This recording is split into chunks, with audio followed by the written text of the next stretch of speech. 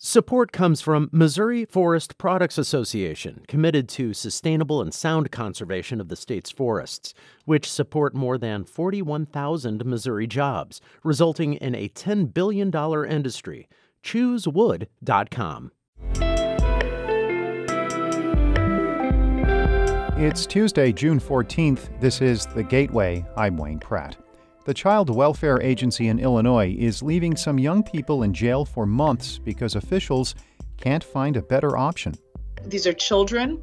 They've been taken away from their families and suffered trauma. Every day they sit in the detention center, they are being harmed. We'll examine the crisis in Illinois in just a few minutes. St. Louis is under an excessive heat warning until tomorrow night. The National Weather Service says a temperature record was set yesterday. It hit 100 in St. Louis, surpassing the old mark of 98 set in 1952. The Missouri Department of Transportation is changing its operations to protect people working outdoors during the heat. The department's St. Louis Safety and Health Manager, Joe Moore, says employees should avoid things like patching hot asphalt or working on bridges made of metal.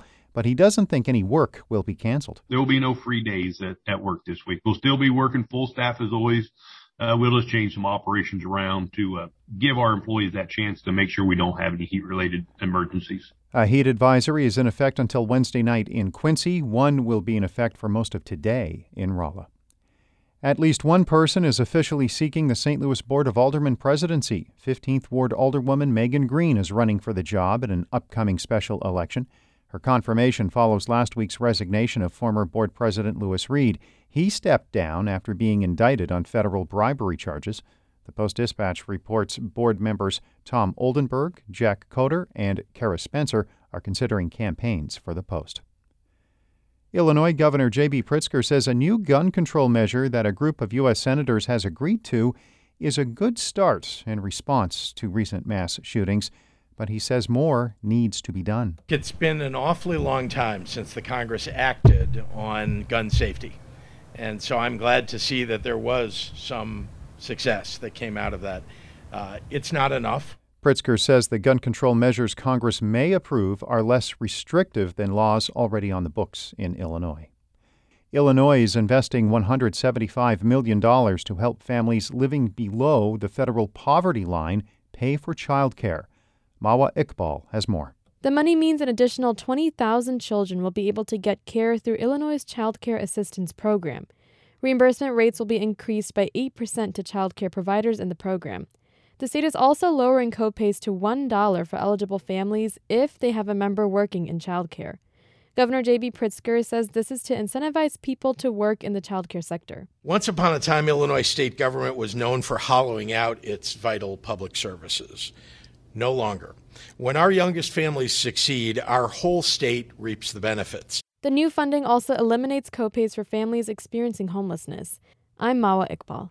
The U.S. Supreme Court has not made a decision on whether it will take up Bayer's case to dismiss claims that its weed killer Roundup and key ingredient glyphosate cause cancer.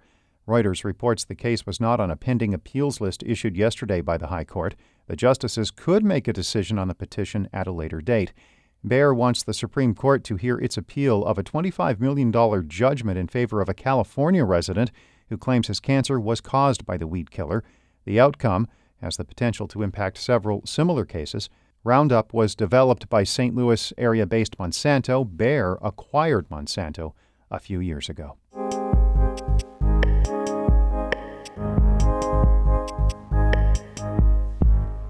Illinois' Child Welfare Agency is leaving some young people in its care unnecessarily locked up in jail for weeks or even months because the agency cannot find a better place for them to live. Patrick Smith reports. When Andrea Lubelfeld took over a new job with the Cook County Public Defender last August, she started getting an emailed list every morning that really bothered her. It's a list with the names of a bunch of kids who are stuck in the county's juvenile jail for no legal reason. Just left there.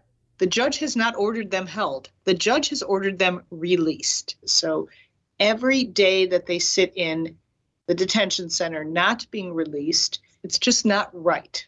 No kid is allowed to leave the county's juvenile detention center until their parent comes and gets them. Most of the time, that isn't an issue. But for the kids on this list, They've been placed with a new guardian, the state, and the state is not picking them up from the detention center. These are children.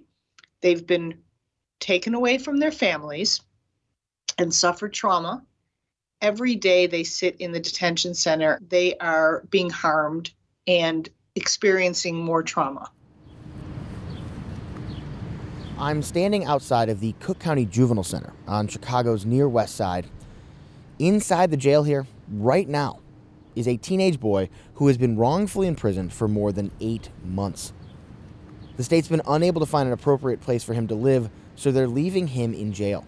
He spent his 17th birthday locked up.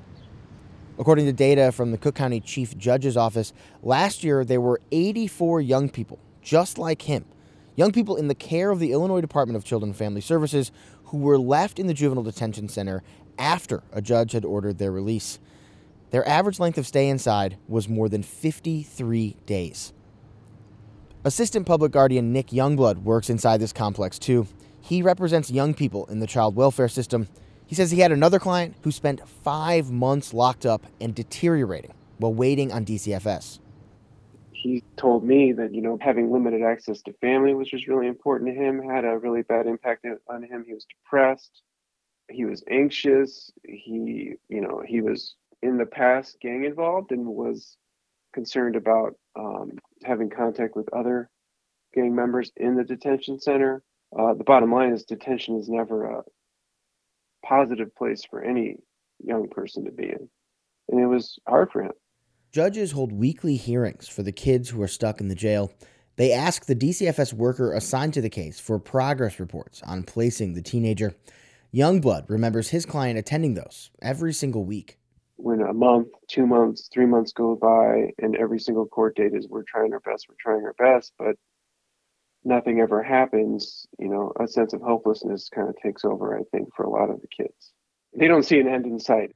Studies show any time locked up is really bad for the mental and physical health of adolescents. And Lubefeld says in this particular instance, the system is sending an especially harmful message to a group of young people who have already suffered a great deal. These kids are hearing that nobody wants me. I can't get out. I'm in jail. It's children develop their self-image based on how adults treat them. We wanted to talk with the head of DCFS, Director Mark Smith, but the agency didn't grant an interview. Instead, spokesman Bill McCaffrey answered questions via email. He wrote, youth receive educational, medical, and therapeutic services while locked up. And he says DCFS is working on increasing the number of available beds outside of the jail. But this isn't the first time WBEZ has reported on this crisis. The number of kids left in jail by DCFS and the length of time they were forced to wait went way down after our initial reporting in 2015. But according to data from the Public Guardian, starting in 2018, the numbers have been growing again.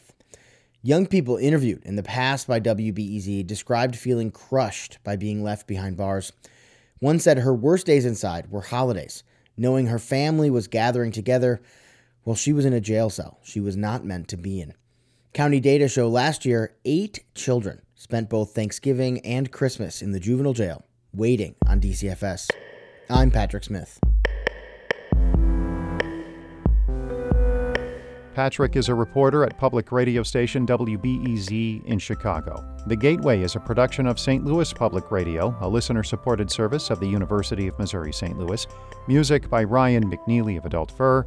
I'm Wayne Pratt. Have a great day.